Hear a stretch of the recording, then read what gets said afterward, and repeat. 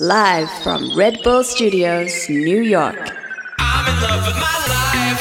Hi, you're listening to Hey Cool Job, a podcast about jobs. My guest today is Phil Chang, a brand strategist and creative director, both titles that can mean so much and often nothing at all. He used to be at Wieden & Kennedy, strategizing with the likes of Jordan Brand and Nike, and consults for Asian Culture Lab 88 Rising, takes photographs, and in his spare time makes very short-run streetwear for people like me. I'm in love with my life.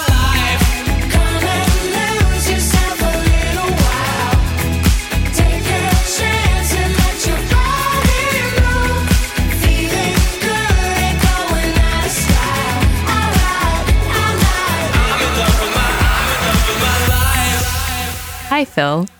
Hi, Mary. Is it weird to hear like the intro about yourself? Is it like a eulogy, a you-googly? It's funny, like which part, like because like everything is like NDA life now. Yeah. Like what parts, like can be Minya public will facing. latch onto, what parts you'll latch onto, and like it's good. That was Minya being our dear friend, Miss Info. yeah. So let's start where we should. I know that you talk about this a lot on social, but let's break it down for here. So brand strategist and creative director, like both feel hardcore like fake news. Yeah, like super ideas economy. Yeah. Hyper millennial. Totally. I mean, it sounds like an experiential marketeer. Yeah. So like, I'm a visionary. how are these not fantasy made up titles for people who refer to themselves as brands? Sure. I think like broadly, they do belong to like the subset of careers that were like built by, you know, increasingly companies with like increasingly abstract value propositions to like clients they would serve.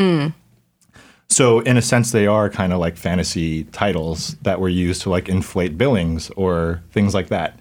But the point being, I think you have to kind of like define for yourself over the course of your career what they mean to you. If you like at all care about being able to explain to your mom what you do. Right, or like, your Korean mom. yeah, your Korean mom. Or like just, you know, be able to, as a freelancer, go into a room and be like, here's what I do in 2 minutes. So if you were to break that down, like what is the actual verb that you do? Okay, sidebar. This is highly unorthodox, and I've never done it before on the show, but Phil felt like he didn't do his answer justice. So I actually gave him a do-over, and here it is. So to answer that, we have to kind of zoom out and ask what brand is first, right? The mistake people often make, I think, is that they use the words company and brand kind of interchangeably, when actually they're not the same thing. A company is not a brand, a company has a brand. So the big question then, again, is what is a brand? And really a brand is just any entity's point of view. And that point of view is informed by like your priorities, your concerns, your interests, your values, all of that. So really all brand strategy is then is defining that point of view. It's asking, why do we exist and why should people care? Creative direction on top of that is figuring out what can we do or make that fulfillingly answers those questions. So literal example, Nike's brand is about peerlessly empowering athletes, right? So what's a creative articulation of that point of view? Something like Flyknit, right? They've applied that to everything from shoes to like swim trunks to sports bras. It's demonstrably improved the product, and so the rest of the category follows suit.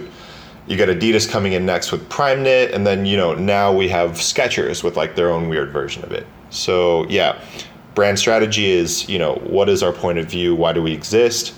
And then creative direction is how do we manifest answers to those questions in real life? So true or false? We are all brands. Damn. Cynically true. Ugh, that gives me douche chills. But I think I recognize that on some level as being true. Cynically true. And, you know, like we can all be like, nah, and like protest. But if you're on any social media platform and you like care about it beyond like just having the username and not doing anything with it, you are expressing your point of views, like your values, your concerns, your interests, your lifestyle. All of that gets presented in some kind of cohesive fashion. And, you know, whether or not you're a good curator of that Dun, dun, dun, curator. is whatever. But like, regardless, you're communicating a specific set of viewpoints to everyone else. Right, through those conduits. Which by definition is like what a brand is. So, also you're banging on the table. My fault. It's okay. True or false? Brands on Twitter are just like you and me. I think brands on Twitter can be just like you and me. But who is even doing it well? I mean, it's disgusting. That's when people are like super stoked on it. Like when people go rogue on social media accounts, like clearly, and everyone's like, oh shit, like someone was running the Arby's social media.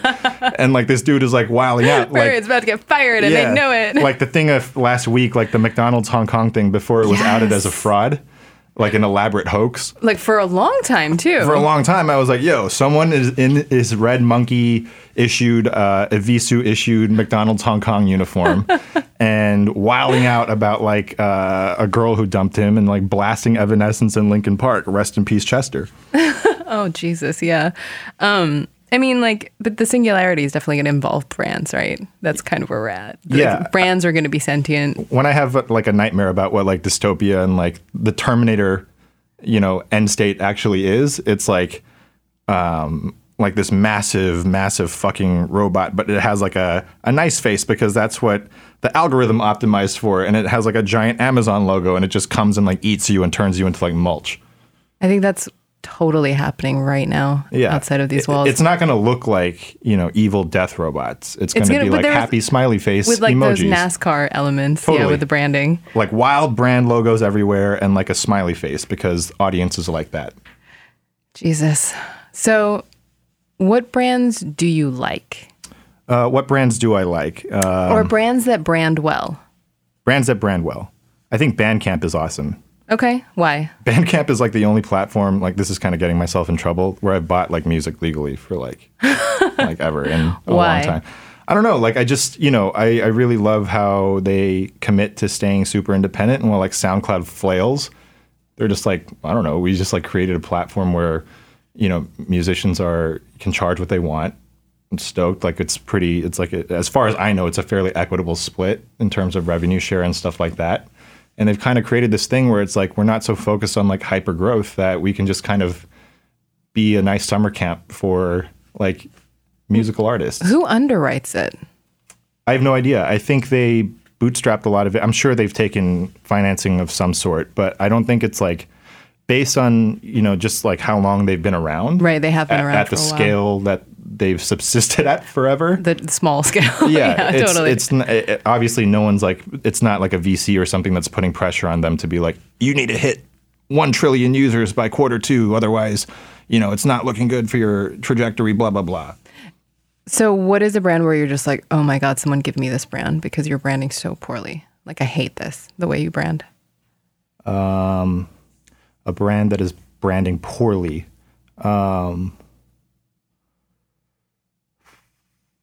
Get in trouble. Yeah, Burn our bridge. I did this with Adidas not too long ago, and I think Adidas is riding off a ton of hype and like a strategy that is ultimately super expensive and unsustainable. Yes, but they have turned the tide, which is not something you could have ever imagined for Adidas however long ago against Nike. I think you could turn the tide, but it's like expensive to keep that tide turned, like the way they're doing it. And what would you do differently? Well, I think... and actually, if you could simplify what they're doing and what you would do differently with specificity, that would be great. Sure. I think Adidas is just, they were like, well, we can't beat Nike at their game, so we'll play in a different lane, which is a smart thing initially, right? It's like, but the way they went about it was, let's call everyone and see if they want to collaborate on like a series. And they did it the right way, which was like let people actually design new shoes, including like outsoles and stuff, which Nike would never let you do. Like Nike, when you collaborate with them, you're often lucky if you get like an ID, like a colorway. So Adidas was smart in letting people like Raf Simons, Rick Owens, Jeremy Scott, whoever, like just go, like, just while out with their silos. But I don't think if you look at any of those things, people are looking at those shoes and are like stoked that it's an Adidas. They're not buying it because it's an Adidas. It's because of the other person after the X, right? Right. And In fact, for a long time, the argument could be that it was in spite of it being exactly Adidas. Right. Yeah. And like if those shoes had a swoosh on them, frankly, I think they could sell for like 30, 40% more. And so you've got the strategy that's like hinged on collaboration. But those partnerships are really expensive to sustain. But isn't that the business model for literally everything right now? I don't think so. I think Nike does collaboration really poorly right now. But what they've managed to do is hold on to Just Do It, which is arguably the strongest brand of all time. Absolutely. And you don't cut your teeth at Wieden and Kennedy without believing that. no, that's the Wieden Kool-Aid. Bless up Dan Wieden. One time, only man in the universe with a 3-word resume. But like, like Nike, because they have that core truth, is like they're able to weather the tide, and if they don't actively fuck up, That's true. they'll be fine in the long run. So, okay, so you went to Dartmouth. Yeah. What did you go to school for? I went to school for English, and then like because the English department is so big there, you have to have a focus. Mine was on creative writing. Meow. Well, how did you... Really thinking ahead. Yeah. I like job. Yeah. Good. So... Monster.com. Oh, God, seriously. What made you pivot into, like, agency? Because Wieden and Kennedy was your first job out of college, right? Wieden and Kennedy was my first job out of college. How? They don't really... Weiden's like a very, like, we'll call you kind of place. Yeah, no, for sure. So... I had done, like, my college thesis was an album and a magazine on youth culture. And it floated around the internet, and because this was in response to me, like, being, super stubborn and not wanting to do, like, a book of short stories and poems. And so I did this album. I love that you're like, because I was basically a hypebeast. Yeah. Like, there's actually, like, hypebeasty, like, records on there. And like this magazine on youth culture, and someone at Wieden saw it and was like, "You should come and talk to the team in Portland." So they flew me out there with like a bunch of other people who they'd been looking at the time. That's kind of frightening. Really is. Like you have no idea what's happening. And again, everything is so, like this is a brand strategist, that's an account director, this is a copywriting and AD team. Like you don't know what any of these things mean. Like P&L, blah blah blah. And also, like, if you've been to the Wieden Portland office, it's like that as like your first impression of what a workplace environment is just like cracked. Yeah, you're just like, what is this? It's just like, it's not at all what you imagine an office to be like. What does it look like? Wieden Portland, brainchild of John Jay.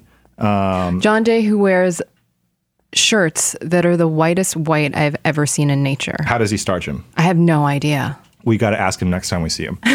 And he's always worn, like, a question I have for John, if he ends up listening to this, is like, he's worn the same Maharishi belt since like the day I met him. That is such It's the a one move. thing that's like been consistent. So I'm like, to this day, I just haven't figured out like how to ask him about it. He looks like the most expensive person. Yeah. In like a great way. He's like Vivienne Westwood pirate, Comme des Garçons fantasy come and he to has life. the head of a lion. Like his profile is that of a lion. Like super late 80s John Woo, Chow Yun-Fat. Amazing. The killer style hair. Yeah, totally. Forever.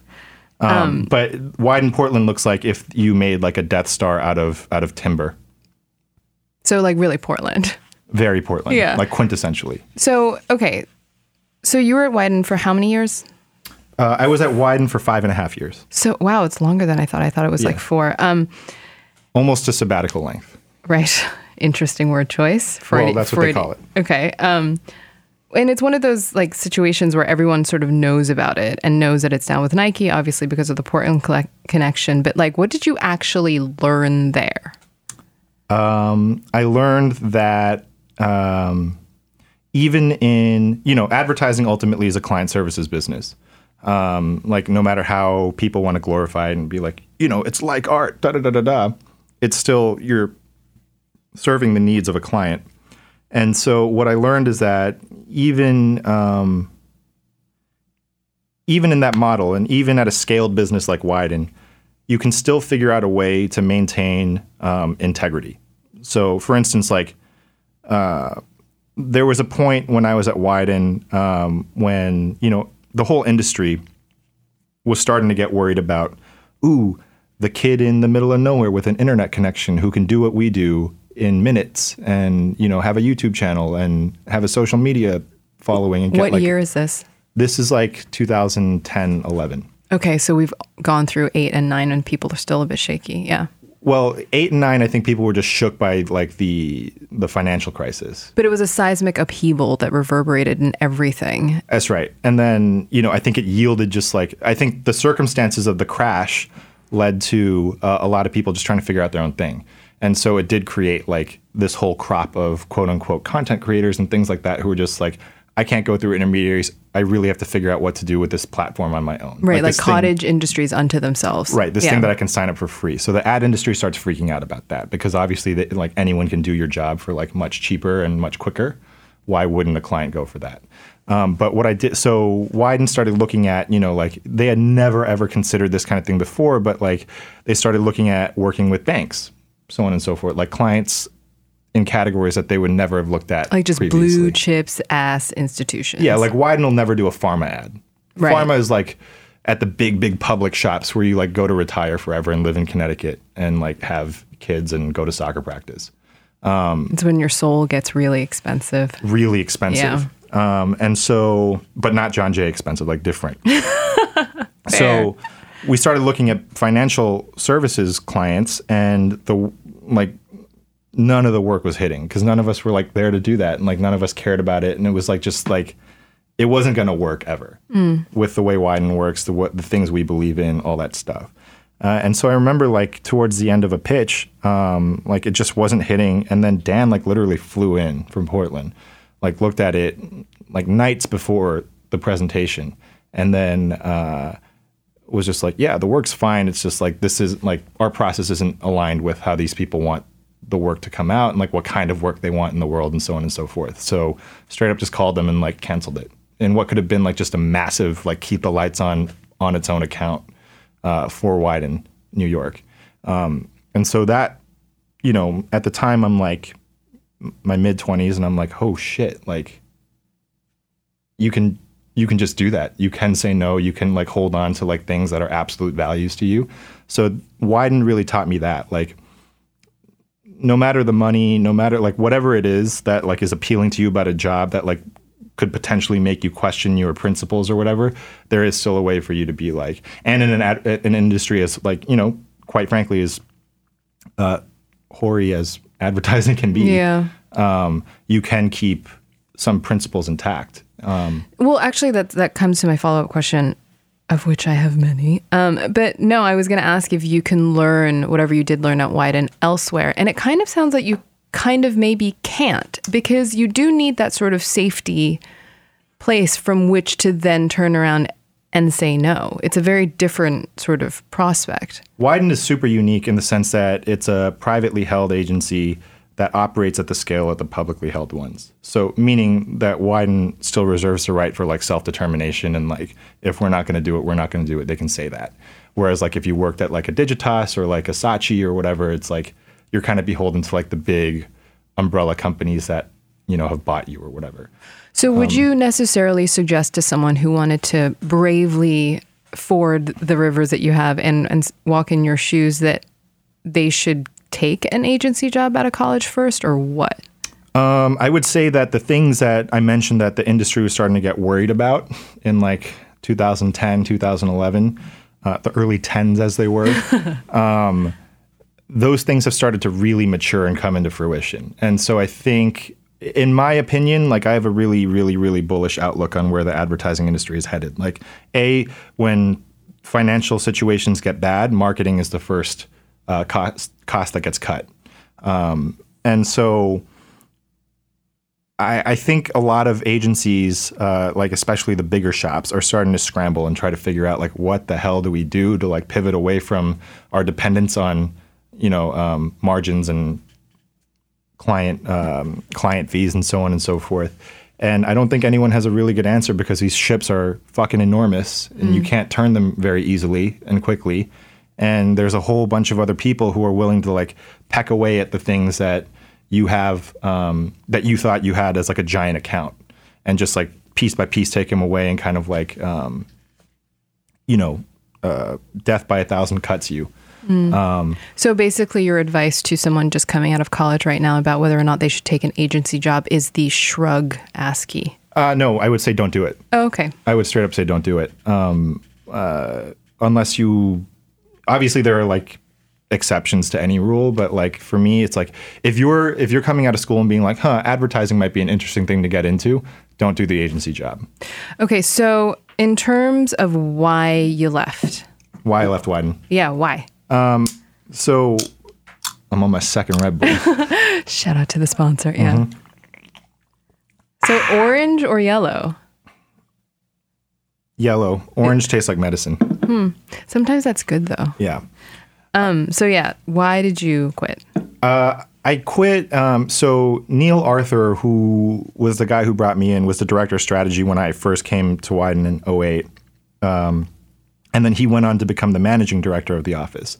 And, we talked, and ultimately a company called Spring Studios had reached out to me and was like, hey, we got 300,000 square feet of usable space in the heart of Soho. Do you want to come be the creative director of this space? And I couldn't really say no to that because it's like... It's such a fun shaped riddle to play with. I mean... if you don't live in New York, you don't know this, but like 300,000 square feet of space is like, it's not even a number that you really like imagine practically. No, I mean, if you actually do a little dotted line, it is all of Soho. Like, it's like so huge. We're talking like a city block. Right. And like a big city block. So, I had been wanting to do more experiential stuff at Wieden anyways, because I thought that was starting to be like an interesting... Immersive experience? No, I'm kidding. Yeah, an immersive experience like no other, as our friend Kenzo Digital says. An organic immersive experience. Oh, no, I thought... Shout out to Kenzo. Love Kenzo. Bless up Kenzo.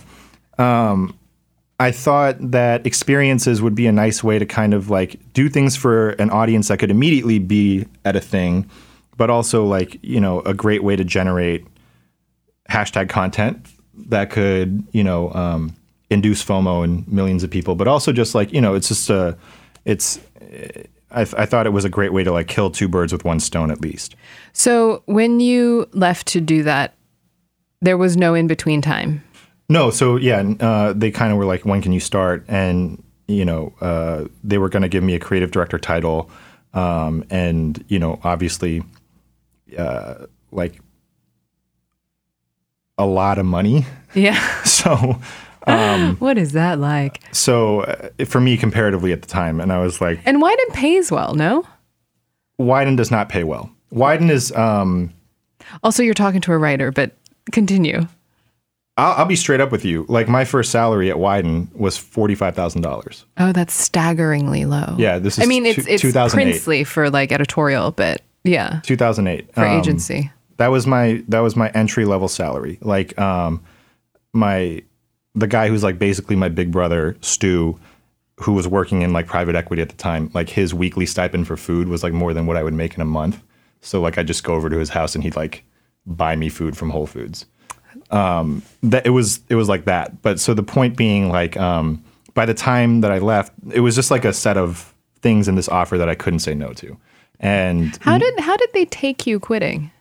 Oh, Neil, like, I mean, everyone at Wieden is very self-aware about that. Like, the thing about Wieden, like, they don't pay because they are really, like, the best shop in the game. And it does give you, like, Wieden is one of the few places where it does give you that chip that you can cash in anywhere for multiples. Like, very few places legitimately give you that. And Wieden, like, just the name, the cachet the name holds is, like, you can take that anywhere and flip it.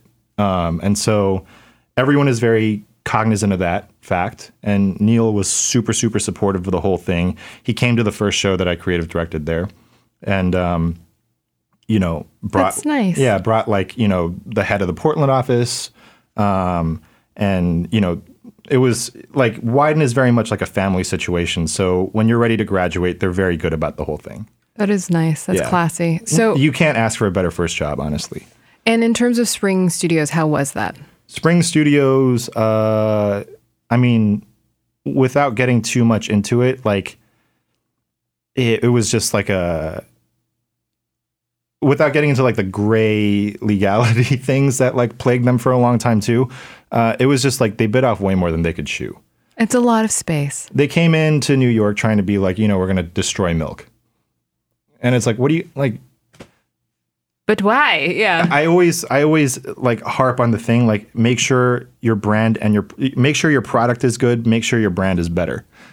Milk, whatever you feel about it, has an incredibly strong brand. Like that's very woven into New York. Absolutely. And in terms of what milk means in, with the sort of dissolving of like the fashion tents and like decentralizing Fashion Week, like milk did a lot. It did a lot. Like, again, no matter what you think about it. And no one was really trying to go over there. That's right. No one was really messing with it unless you got like some like random PR person's like invite to whatever.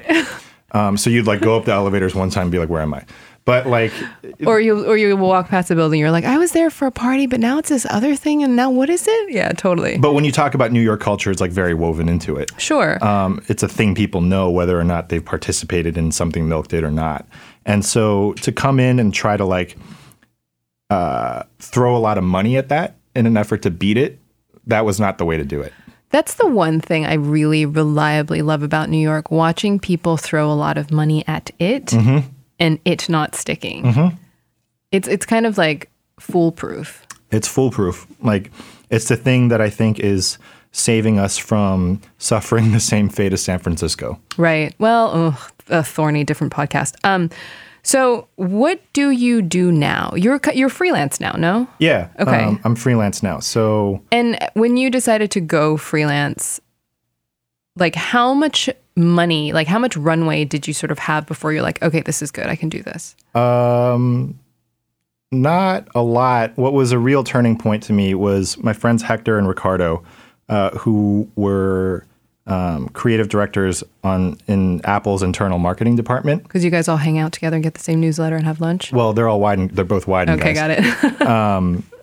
Like Rick really took me under his wing when I started at Wieden. He was like the guy running Jordan and Nike creatively. I've heard of both these things. Yeah. And, they wound up at Apple because they're awesome and were, working on a super top secret project there. And I was trying to figure out like, what am I doing after spring because it ended kind of not great. And so I was kind of, listlessly floating for a second. And Rick and Hector called me and they were like, hey, we're building like a small team out here to work on this super secret launch that we're doing. Do you want to come out and work on it?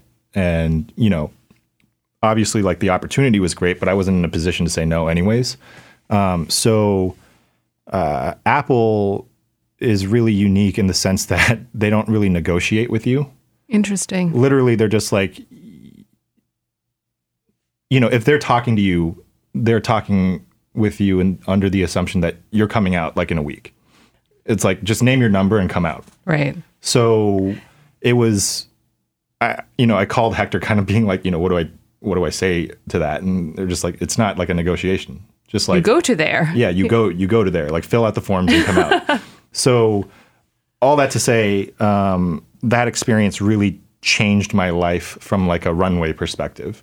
It put me in a position where I had the luxury of like taking some bets that maybe wouldn't pan out or like trying some things that I otherwise wouldn't have tried afterwards.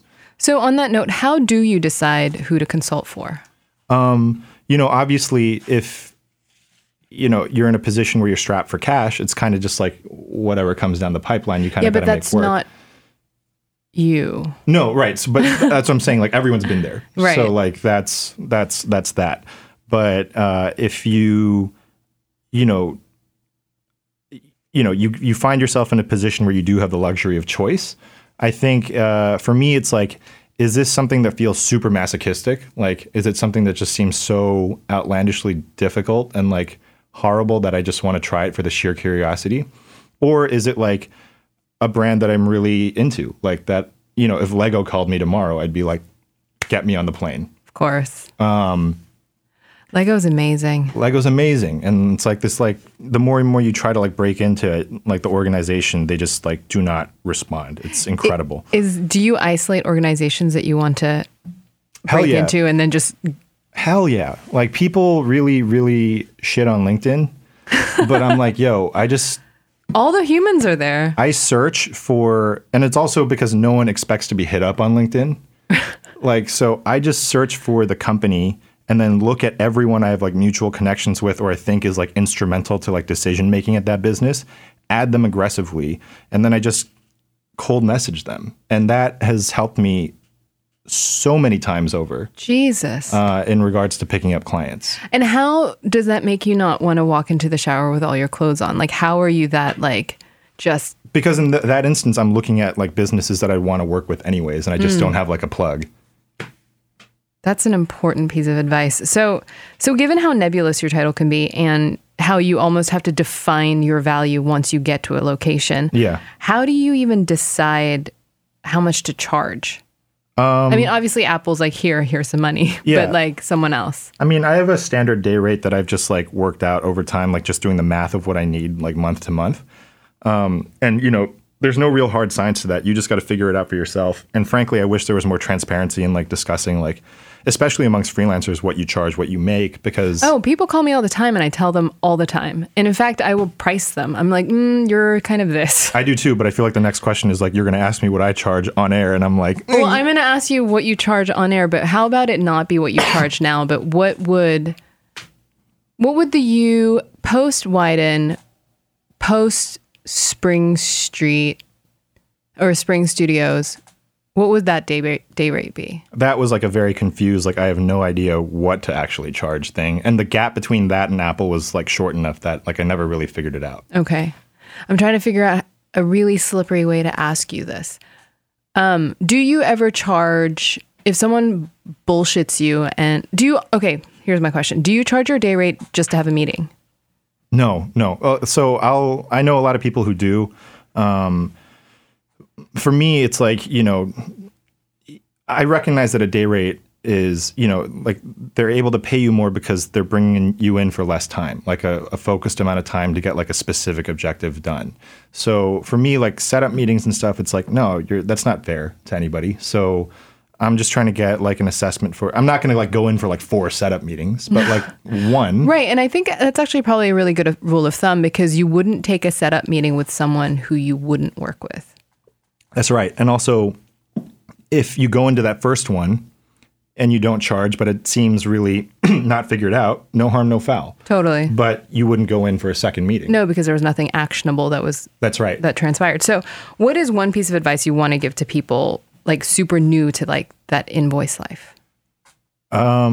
Be very clear about what it is that you offer. Like have all your shit figured out so that it doesn't matter what the client doesn't have figured out, so on and so forth. Like make yourself the constant in the equation so that you know that you're not, you know, messing up the dynamic on your end. Like you could have done more or less. So the bill of sale is so clear. Yeah. You know, and it also goes a long way because, you know, freelancing is increasingly the way things are.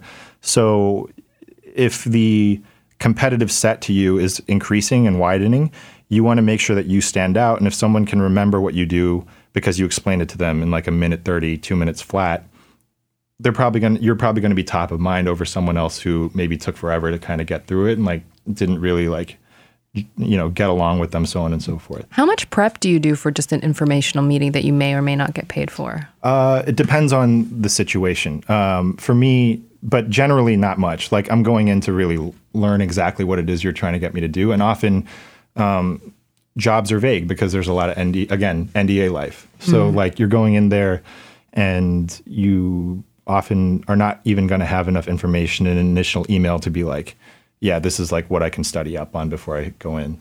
So, you know, given what you do and on the topic of billing, do you have friends who basically ask you to check out their website or their business plan and actually just basically ask for free consulting advice? All the time. How do you navigate that? If they're really good friends, then I, you know, shit on them. I'm like, what's really good? Like, what are we talking about? Right. But do you do it? Yeah, I'll do it. I'll do it, but I'll give them shit. Okay. And then, but you have to be like a really, really, really good friend for me to do that. And then, you know, if it's like some casual acquaintance thing or like someone I know through someone else, I'll just be clear from the beginning. I'll be like, look, we can have one meeting about this just so I can assess what it is you're asking me. But post that, I need to give you, we need to sign something so that everything's like on the level. Okay. And how do you ever negotiate like a barter system if it's like a clothing brand that you really like and like, or do you always get paid in money? Like work for trade? Yeah, work for trade. Only when I model. Fair. Very fair. No, I never work for trade unless it's like, no, that's not true. Like if it is something I really, really like if Errolson called me tomorrow and was like, you want to do something for Acronym, then LOL. Yeah, then I'd be like, A, why are you calling me about this? And like B, like, yes, and C, your jackets cost so much money. This man is like, you know, it's like this man is one of my closest friends at this point, and it's like the no discount thing is so like admirable at once. But love like no discount. No discount for anybody. You can ask Kenzo, you can ask like any of us who like wear Acronym. I admire that so much. So bless that man. I mean, because you know that is a pretty solid rule and tip to keep your friends just friends. Yeah, because I mean, keep that shit separate. The waters get muddied so frequently. That's when things get ugliest. Like I see it all the time. Like amongst our friends, like amongst other friends that I have, they're like, oh man, like I started working with this person. I was doing her graphic design because she like helped me with this thing. And then it's like turning into this like horrible snowball thing. And I'm just like, yo, like, especially when you're working with friends who like are closer to you, you got to make sure that everything that you're supposed to do is super dialed in. And like we've agreed to it literally in writing, as corny as that sounds. Yeah. And still 85% of the time don't do it. For sure. For sure. Like literally, if it's not your mom, don't do it. Yeah. Very, very important advice. So this is something that I've been dying to know for a really long time. What is the most effective way to get seated by Nike, like consistently? Oh, seated by Nike. I mean, that was really like one of the first things that like incentivized me to work at Wieden. I was like, yo, these people make Nike ads. Give it to me. These people make Nike ads. Does that mean they get free Nikes? And the answer was yes.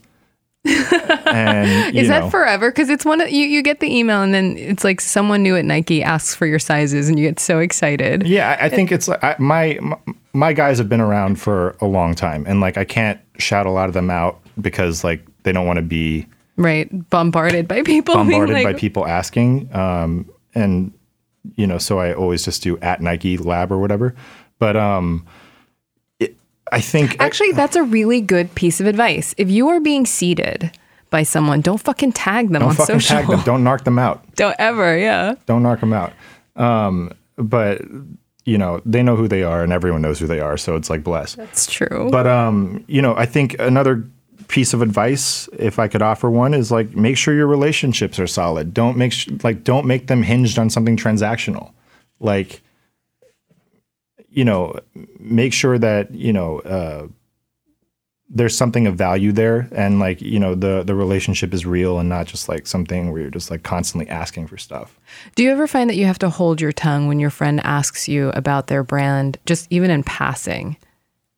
My opinion of their brand? Yeah. No, never. Because I think like only a shitty friend would not tell you the truth. That's true. I'm going to send you my novel. So what are some of the red flags when you're like, nah, I'm not fucking with you?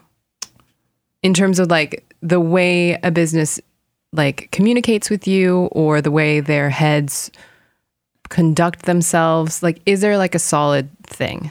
Yeah, I mean, you know, it's different at different phases. Like we could, you know, you could send me an email out of nowhere and it's just like a whack email. And I'm like, you sound like a horrible person who I just don't have the time. Like I can't.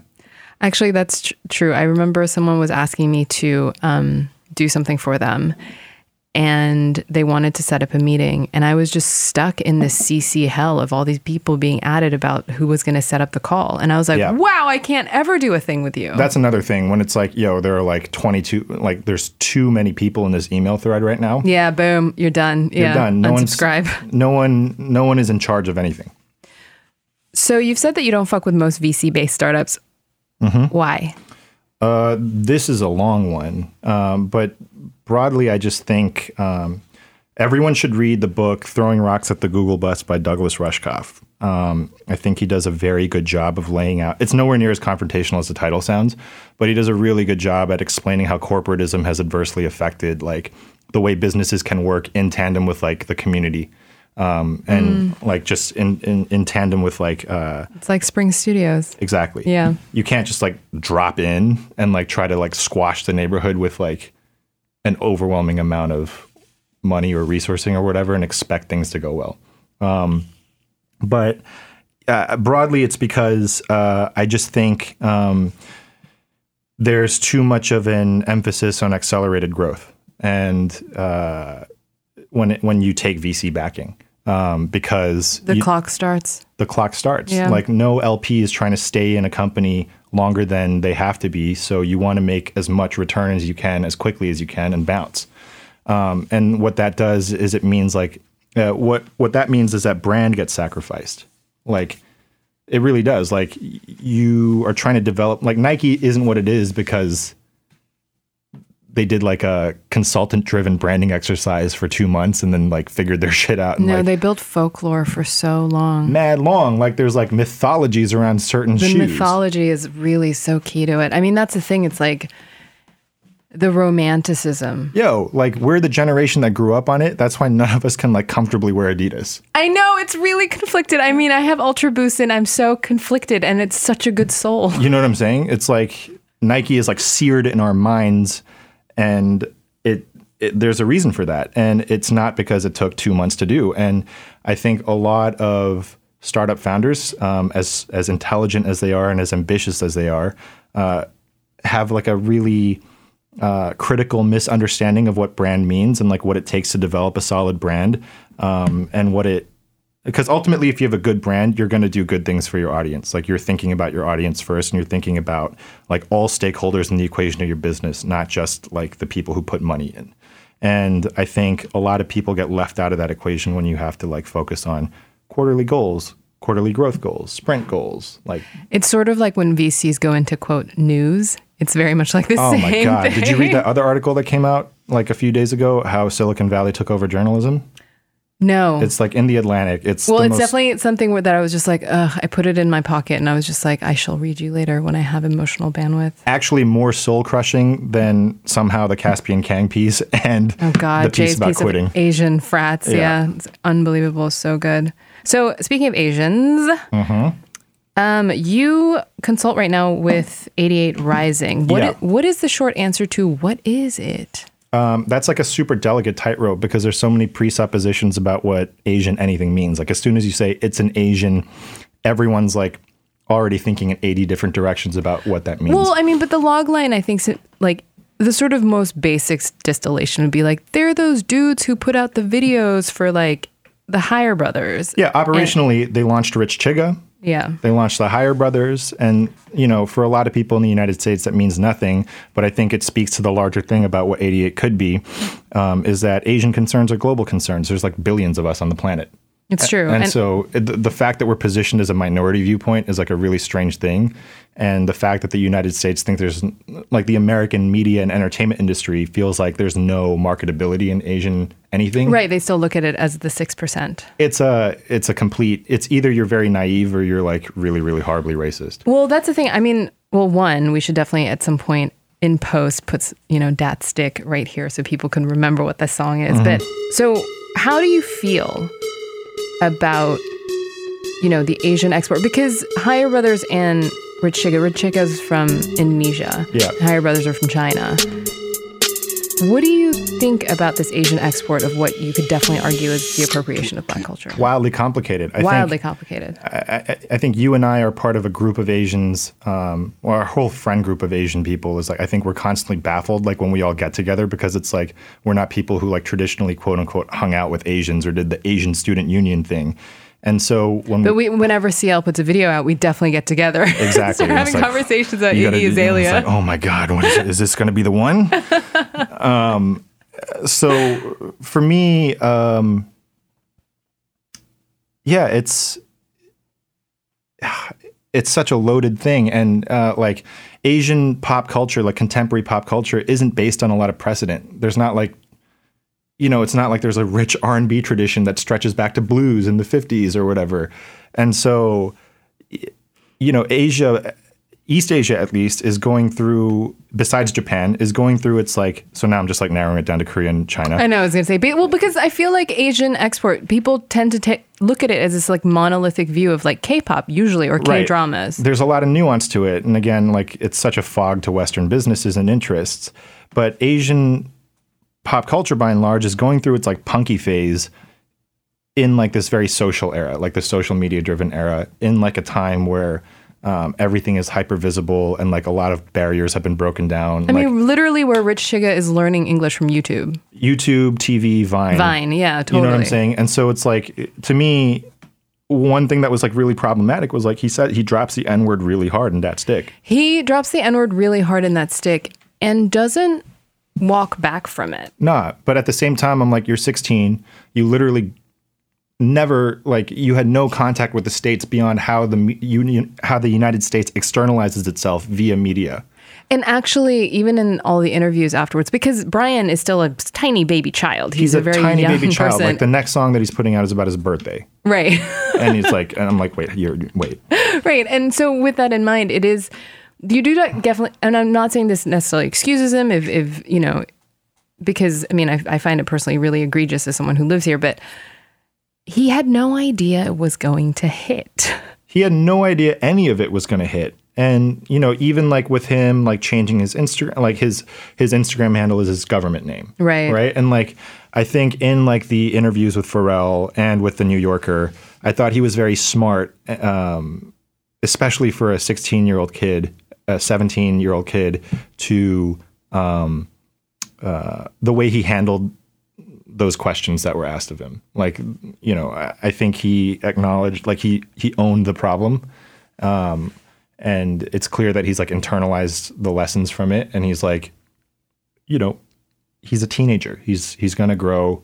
And I think when, I spend a lot in the few weeks that I spent with him around the office, like it's very clear to me that the kid is very absorbent and he's figuring out ways like to be a positive contributor to the culture as opposed to someone who's exploiting it. So what are your thoughts? Do you know what Coco Avenue or who Coco Avenue are? No. It's a Black, African-American specifically, K-pop, now duo, used to be a group. And they sing in Korean, and they do a lot of like K-pop covers. And obviously this is just framing Asian culture again in K-pop. But I watched a clip of them when they were in Korea, and they said it kind of started out like shallow. They loved the music, they loved the visual, the dances, the optics. And they were just fans. And the more we started to watch, the more we became uncomfortable with K-pop's portrayal of our culture and music without understanding where it comes from. What do you think about that? So I think largely this loops back to like your original question of what I think 88 could be. I think whether or not you like it, or not, like the trend in culture is that it's going to keep blurring. Yeah, it's really weird. It's almost like if the Harajuku Girls started a Gwen Stefani cover band. That's right. Of like Gwen Stefani mimicking kawaii. And no matter if you want to like write a 3,500 word think piece on that, or like be upset about it on Twitter, or really be into it and like follow every account that, like, whatever side of the fence you sit on, the fence is coming down. And like the name of the game is just transmission in all directions now. It's not, there's no longer a thing where it's like, you referenced this, so you fucked up. I mean, well, sure. I mean, and people talk about ownership a lot. And it feels thorny as hell. I mean, so like, when Jaden Smith is like, I'm going to start a K-pop career, like that somehow is very kosher. Or is it? What really scares me is that I think context matters less and less today. Right. And I think we live in a time where the audience that everyone wants to hit is about possessing, not processing. So you just want to have it You just want to think about it. You don't want to think about it at all. You just want to have it. You just want to like be there for it and so on and so forth. We're such earthworms. We just like eating shit and eating shit and eating shit and eating shit. And that's literally how we move through space now. That's right. And, you know, I criticize a lot of things that I feel fuel that openly online, but very opinionated. Yeah. But often I also think to myself on an existential level, do I just need to get over that? Like, is that just the way it's going to go? Sure. And sometimes I wonder if it's like not to say you and I are the same age, because I believe I'm several years older than you, but like, I feel like our generation in a lot of ways is the last one to even begin to question it. Like my generation, certainly I feel like is definitely the last one to be like, is selling out even a thing? That's right. And by that, I just mean, you know, obviously I'm not equating that to appropriation or whatever, but it is, I don't even know how to define K-pop at this point, really. No. Like when Jaden Smith says, I'm doing a K-pop record beyond like, I'm best friends with G-Dragon now, like literally. When you have an industry that's as like indiscriminately appropriative as K-pop is, like at a certain point, it's just going to mutate really quickly into this thing that you can't even really describe because the identity is not founded on anything and it just shifts whenever you try to box it in. You look like you're doing like Liquid as a raver or something. Yeah. Is CL problematic? No, I just think CL, more than problematic, I just think she's largely ineffectual and she's like representative of like... I think that's my beef with her too. She's not as good as I need her to be. Here's my thing. Like the Korean media tried to get CL to be the crossover thing, right? Like that she was supposed to be the one. Like we're going to give her every opportunity. Like Scooter Braun, literally. Diplo, you name it. Like we're going to give her we're going to do every single thing on the roadmap to get her to be the crossover artist. It's no surprise to me that Psy is the one who actually crossed over. Psy is the one who set all the records. He's the one who put the numbers up. And you got to remember on his 7th studio album or whatever it was. That's what I'm saying. When people sun Psy for being like a joke, it like you probably don't speak Korean or like understand the references in his videos, and also know his history as quite a subversive person within the infrastructure. A subversive person who no one in the music industry in Korea was fucking with. Yeah. He did all that by himself. And which, to give people a little bit of background, you can't like the fucking oligarchy in Korea. It's crazy. There's no indie anything in Korea, and like that's just a thing that's starting to happen now. But like when Psy was coming up, certainly none of that existed. So for him to have accomplished that, it speaks to the universal appeal of something that is really true to yourself. And again, to cynically loop it back, his brand is very authentic. Like that's a real brand. Like you're getting very Korean humor, like unapologetically Korean humor. Like you and I are going to understand things about that some of our friends here are just never going to comprehend. But it's also funny because it's just fucking funny. Right. Like that's going to stick. Because he's so trolly. That's going to stick. And so CL recently, well, not recently, I'm lying. She's in that like CNN mini docufollow thing or whatever. She says, when I'm creating, I don't think about the fact that I'm Asian. And to me, that's just like such a detonation because I'm like, first of all, like the privilege is disgusting. Second of all, is like, is that even true? Like, how can that be true? Then I'm just like, that's why you fucking up. Like, you thinking is you thinking as an Asian. Like you're. Guess what? Yeah, totally. Too bad. Like you're who you are, and your identity is inherently loaded into your thought process. Right, and yeah, you can't escape that. So I want to actually talk further about Asian culture vis-a-vis America, and I think the sort of like catch-all, and obviously this is like taxonomically just lazy, but it's like Yao Ming versus Jeremy Lin, like the whole direct import versus homegrown product from a cultural minority diaspora. You know, the kid was born in Torrance, went to Harvard, you know. Mm-hmm. Do you think it's easier to get traction in America as a Higher Brothers or a K-drama, like, I don't know, like Boys Over Flowers or something, than a movie like Crazy Rich Asians? That's like Asian American like product. I want to say this is similar to the Adidas Nike thing. Like you can do the novelty hype thing, or you can go for the long haul. Is the long haul Crazy Rich Asians, or is the long haul? I don't think the long haul is Crazy Rich Asians, but I think Crazy Rich Asians plays into like how we get towards the long haul. Like the long haul is clumsy. The long haul is difficult. The long haul is expensive, but it's like ultimately the thing that's going to help like figure out what the full breadth of our voice and identity is. I just emotionally have so much riding on this fucking movie doing something. We're going to be heartbroken. Do you think so? 100%. So we're never ever going to get like our best man holiday at the box office? I don't think so. When I look at people like Hassan Minhaj, when I look at people like Steven Yeun, when I look at people like Kumail Nanjiani, that stuff is heartening to me because it's like, it speaks to the thing that I think is going to really help us figure out our place in what is literally like the race relations binary in the United States. I think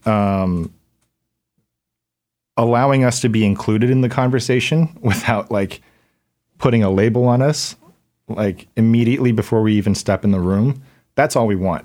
Like to participate in the conversation on our terms. Right. And I think Steve, I think Hassan, with, you know, both like Okja, Walking Dead, and Homecoming Did you King. like Okja? I loved Okja. I thought it was a fucking mess. It was a mess, but you know, like shout out. Every white person in that movie, I was like, aside from Tilda, who still has a huge asterisk on her face. It's really funny to me because it speaks to the disconnect again between like Asian culture and American culture and how they perceive each other. I think Bong Joon-ho writes white characters, Western characters, from the lens of like how he's digesting Western culture, right, which is how Western culture exports itself. So he's not looking at it as like, oh, this is like super exaggerated, because how Western culture exports itself to Asia is like, it is that, like, that's how it looks. And then so when Bong Joon-ho writes those characters, then Western actors read that and they're like, oh, he wants me to fucking... an Asian guy wants me to, He wants me to while out. Well, I don't know. And I mean, not that we're not contributing with this entire conversation, but isn't there just like a fucking super first world aspect to yellow people problems? Like the way that we talk about them, it's, you know, like I think that Asians in New York City are the minority who are like the poorest. And yet whenever Asian problems come to light, other than Jay Caspian Kang's wonderful, Read that article. It's crazy. You know, it's often just like whitewashing in Hollywood. Like that literally sounds like the biggest beef that we have in this country, which is just like so not. I mean, this is like a whole other pod. I know. You know what? I got naturalized today and I'm an American citizen as of today. Oh, wow. What a year to get naturalized. And the entire time, and the reason I did it was because simultaneously I really wanted to vote. And I was really down to just have a green card forever. Yeah. But I really had to vote. But it's really hard. I feel very deeply conflicted about being an Asian American now. Yeah. Because I always just said I am an Asian living in America because I had my Korean passport and that was it. Definitely read Jay's article because he has like a great paragraph embedded in there about like Asian American and the loneliness and like, yeah. But also what that means or doesn't mean as a designator. And like, it's just like, yeah, I don't know. We could go on for hours about this. Yeah, we could. Maybe we really genuinely will. So you don't think Crazy Rich Asians is going to do it? I need for it to do it, but it probably won't. I mean, I guess like set your expectations, right? Like I think I want it. Well, even if it's like a we do this every time with like every single Asian thing that like hits. Like even with 88, even with Crazy Rich Asian, like everything has to be all of it. I know. I mean, otherwise it failed. That's honestly why you consult for 88, right? You're just like, you're our dog in the race. Yeah, I'm like, you know, whether or not I agree with everything, Sean has built a thing that is legitimately putting numbers up, and it's like to the point where people have to pay attention to it, and people certainly are. And so I find it just interesting that people are paying attention to it, but it's Asia from Asia. Yeah, but it's like it is in like its very formative goopy stages right now. Right. Not goopy like. Gwyneth Paltrow. Not goopy like crystals in your vagina cleanse thing. Yeah, last time's pod was all about that. So I know that you read a lot. Yep. You consume a lot. Yep. What is your media diet like? I think wildly unhealthy if people... I mean, actually, no, I worry about you. Me and my boyfriend talk about you sometimes when we're both I quit. I mean, I don't have Twitter on my phone or Instagram on my phone Good for anymore. you. And it's been a month and it's like reprogramming my brain and Good it's for you. going very well. But sometimes I'll look at it from my browser and I'll be like, I'm worried about Phil. He's eating too much. I think I look very silver tinfoil hatty a lot of the time. But for me, just from a logistic level, like if I'm freelancing at an office or whatever, I can't read everything at once. And I just tried to like load everything in Pocket for a while and it just wasn't sticking. So I just throw everything on Facebook and then I get home and people are commenting on it and then I'll read it. Oh, so you haven't read everything by the time you post it? Not all of it. Oh, so maybe it's one more or like two things. It's more like a coffee talk. You're like, it's an extremely selfish thing that people, for whatever reason, respond to. you're a farce. I'm a farce. But I do read it all eventually. No, sure. So the one thing I will say about you is that I do know that you don't just throw it up on Facebook, that you do consume your friends' output Yeah. semi-religiously. Yeah. And you have a lot of friends. How do you do that? Do you dedicate time to do that? I think I'm friends with people who I'm genuinely fascinated by. Like a lot of what makes me want to be around people is what you do super interesting to me. On a selfish level, that's one of my things. And so, I buy everything that you do. I buy everything that Rembert does. I buy everything, like literally all our friends, I'm going to go support. I'm going to buy 15 tickets. I'm going to It's really nice as your friend who sees that you go to all my other friends' things when I am on Couchlock and on Deadline. You're like you're like our one good friend. Well, no, I would hope, I think it's just everyone, like all of us, New York is fucking expensive, man. Like it's not easy to get by here. And I think the only way it happens is if we stick up for each other and if we just support each other however we can. So I'm happy to do that. I'm genuinely stoked on everything everyone's doing. It's the Real Boys, for instance, put together somehow, they got Rockefeller together, all of Rockefeller, to talk about the history, the rise and fall of Rockefeller Records. If you grew up in our generation, aside from me being their friend, if you grew up in our generation, how are you not going to go to that? It's you're talking about the soundtrack to your adolescence. Right. Totally. I did not go to that, but I believe I was out of town. But you don't go to anything. So I don't go to fine. anything. I'm like a weird shut-in. So you are definitely the guy I call for restaurant suggestions and everything. I can't read it anyways. I just moved my question. So favorite restaurant right now in your life of this month? Oh shit! In New York? Yes. Oh man. Favorite restaurant right now.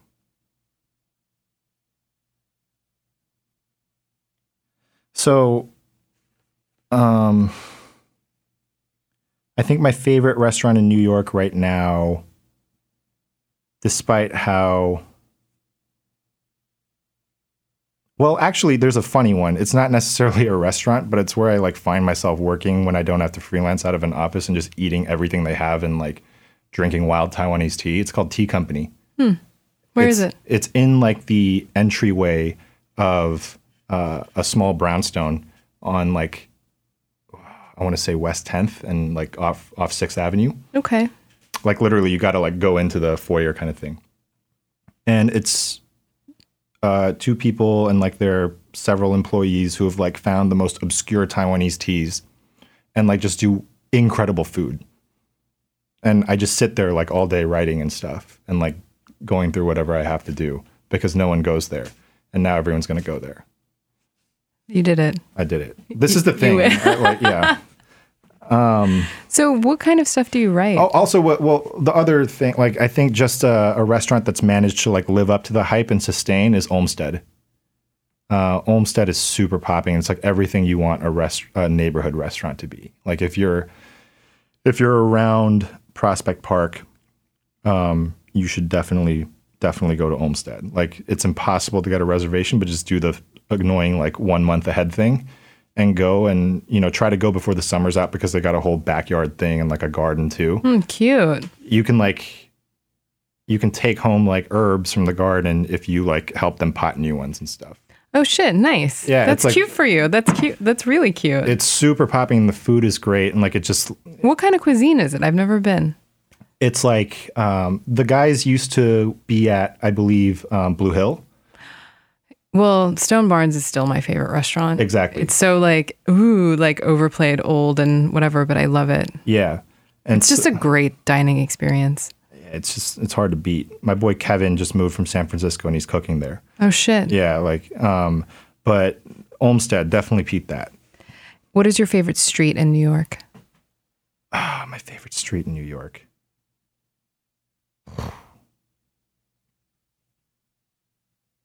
It doesn't even have to be like your favorite, just that one where you walk it, you're like, like, I'm so grateful to live here. You know, broadly, it's 10th Avenue. Like I'll do like the zigzag gallery circuit on like Thursdays whenever there's new art up. And that feels like one of the giant luxuries of living in this city that you can't replicate anywhere else.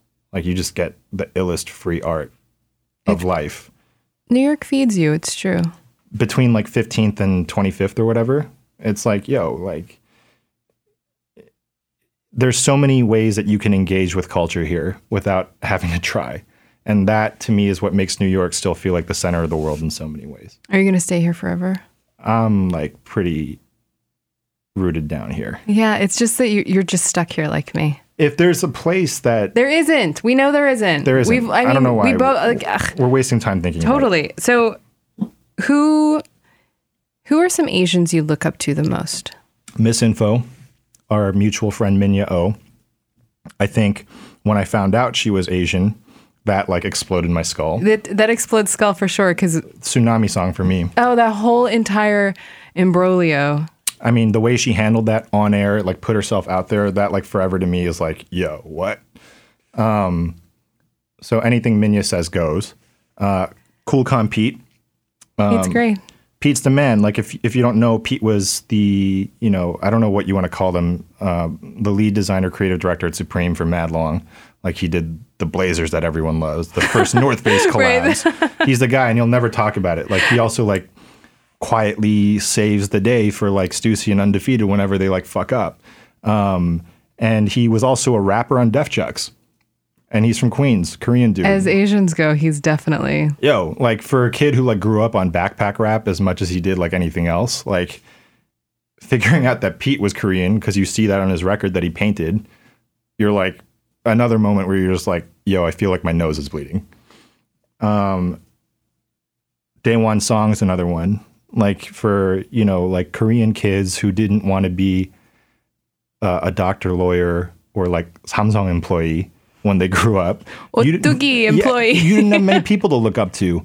And Daewon, like, you know, you'd see skate videos, like if you grew up like painting graffiti and hanging out with skate kids and stuff. And so like when you saw Daewon versus Rodney Mullen, it was just like, yo, this is a Korean dude. And he's like doing some shit that you just like gravity defying shit. Jim Lee, another one. Like he's the first one that you're a kid and you're like, I hope this guy's Korean based off his last name. Right. Because you never know with Please, Lee. God. Please, God. Just not one of don't these be Jason like an Australian Lees. dude. Yeah, totally. But, he, you know, when you, like, just the cut, like X-Men, like, it's what I grew up on. Also like, his style being so iconic. Oh, my God. too, His yeah. style, like, he defined it all. Like, he defined an era. Like, comics have gone through, like, macro era shifts in aesthetic. And Jim Lee really, like, brought in the prevailing aesthetic that we grew up on. And it's just like, fuck, man, like that dude. And then other Peter Chung who did Aeon Flux. Yeah, dude. But Unsung hero. But that guy's a fucking visionary, man. Like his Animatrix clips, like just the way that he was able to get all these like super heavy intellectual pieces through the filter of like fucking MTV and Viacom and Totally. like make Liquid things happen. television. Oh my God, Yeah. come on. Like if you want to learn how to sell work, like find out what those people's processes are. Because these are all people who have done really unlikely things. they were like the first of us who got to do it. The first of us who got to do it when there was like even less of a chance in a platform. Yeah. So those guys are all people I look up to. So how does an Asian kid like you who went to a good school convince their parents that you're not throwing your life away? I don't know. It really depends on your parents. Did you have to teach your parents to be accepting of the life you chose? Yeah. I had to break my parents. For me, with my dad, I think my dad saw it a lot clearer because he's always been an entrepreneur his whole life. Like, you know, we're not a family. Like, he didn't have an inheritance. Like, he left home at 16, went to live in San Francisco in like the back of a restaurant, then joined the Air Force. Oh, like, I didn't know that. Yeah, there's You come from a wayward Korean?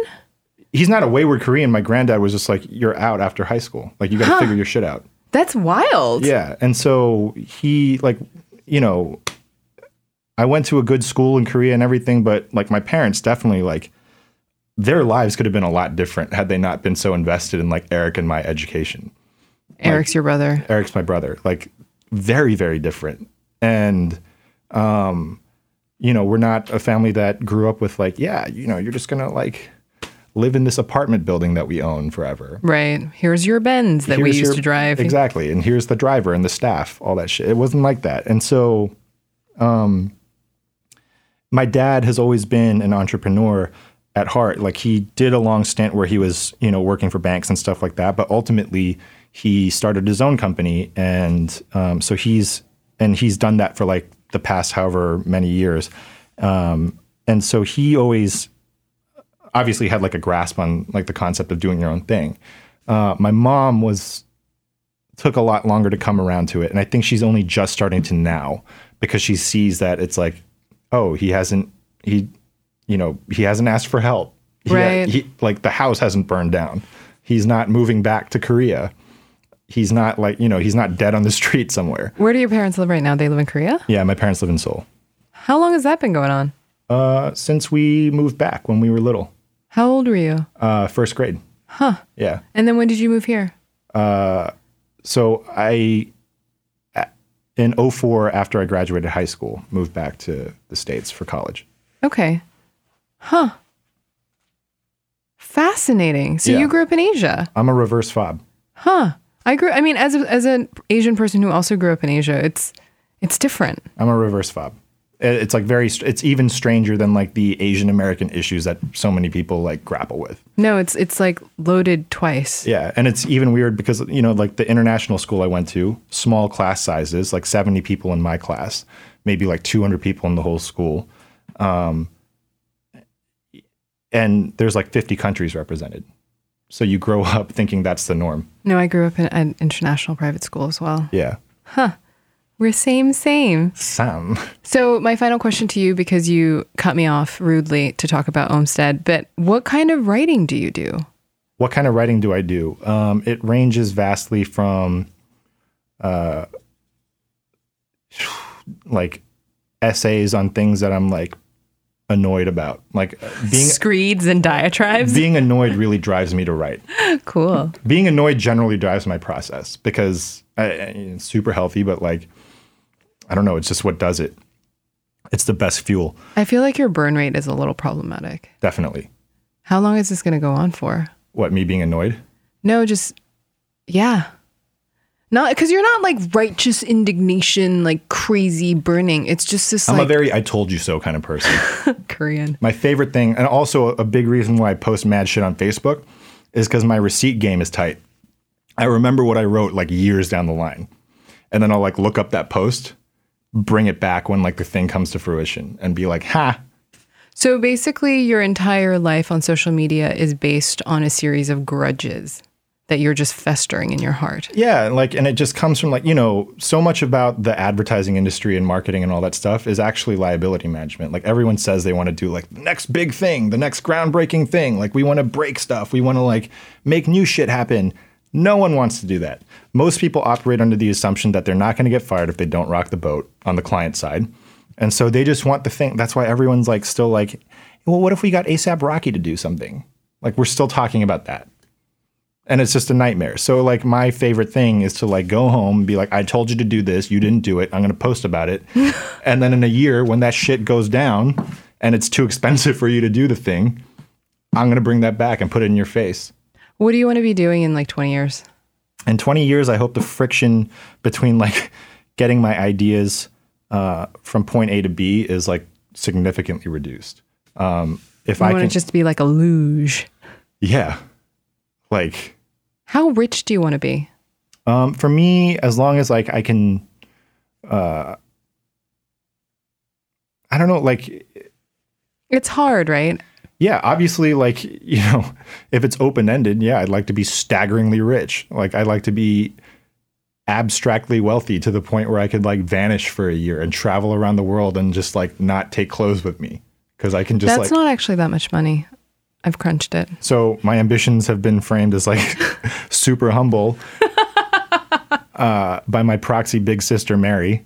So apparently I don't want to be that rich. I just No, I've crunched the math. It's not that much money. I don't know, like that shit scares me because it's like it's so relative, right? And then like as soon as you like have the choice to do something, you're not going to have the choice to do another thing and then I think you need to untether yourself. what you mean? Like I think you should do a social media sabbatical. Yeah. And yeah, I think you need to sort of rejigger your crosshairs. I deleted Instagram and Twitter the other day, Good. but then You couldn't read your Instagram private messages, so you're like, damn it. And then yeah, you're and like, then I reinstalled it. And then I relabeled this folder on my phone as shit. fair. So it's like baby steps. I'm proud of you. Now it's called shit. So I'm hoping like just by osmosis, the negative reinforcement makes me like get off it. Probably not. You're probably just filled with the same self-loathing. But I miss like, you know, the days when we'd have like fucking Zangas and like, You know what? I think that you and I, one of these days, and Rembert should come too, is we're just going to spend a day not doing anything on social and talking about things and being slightly bored at certain parts of the day and like looking at things. fire.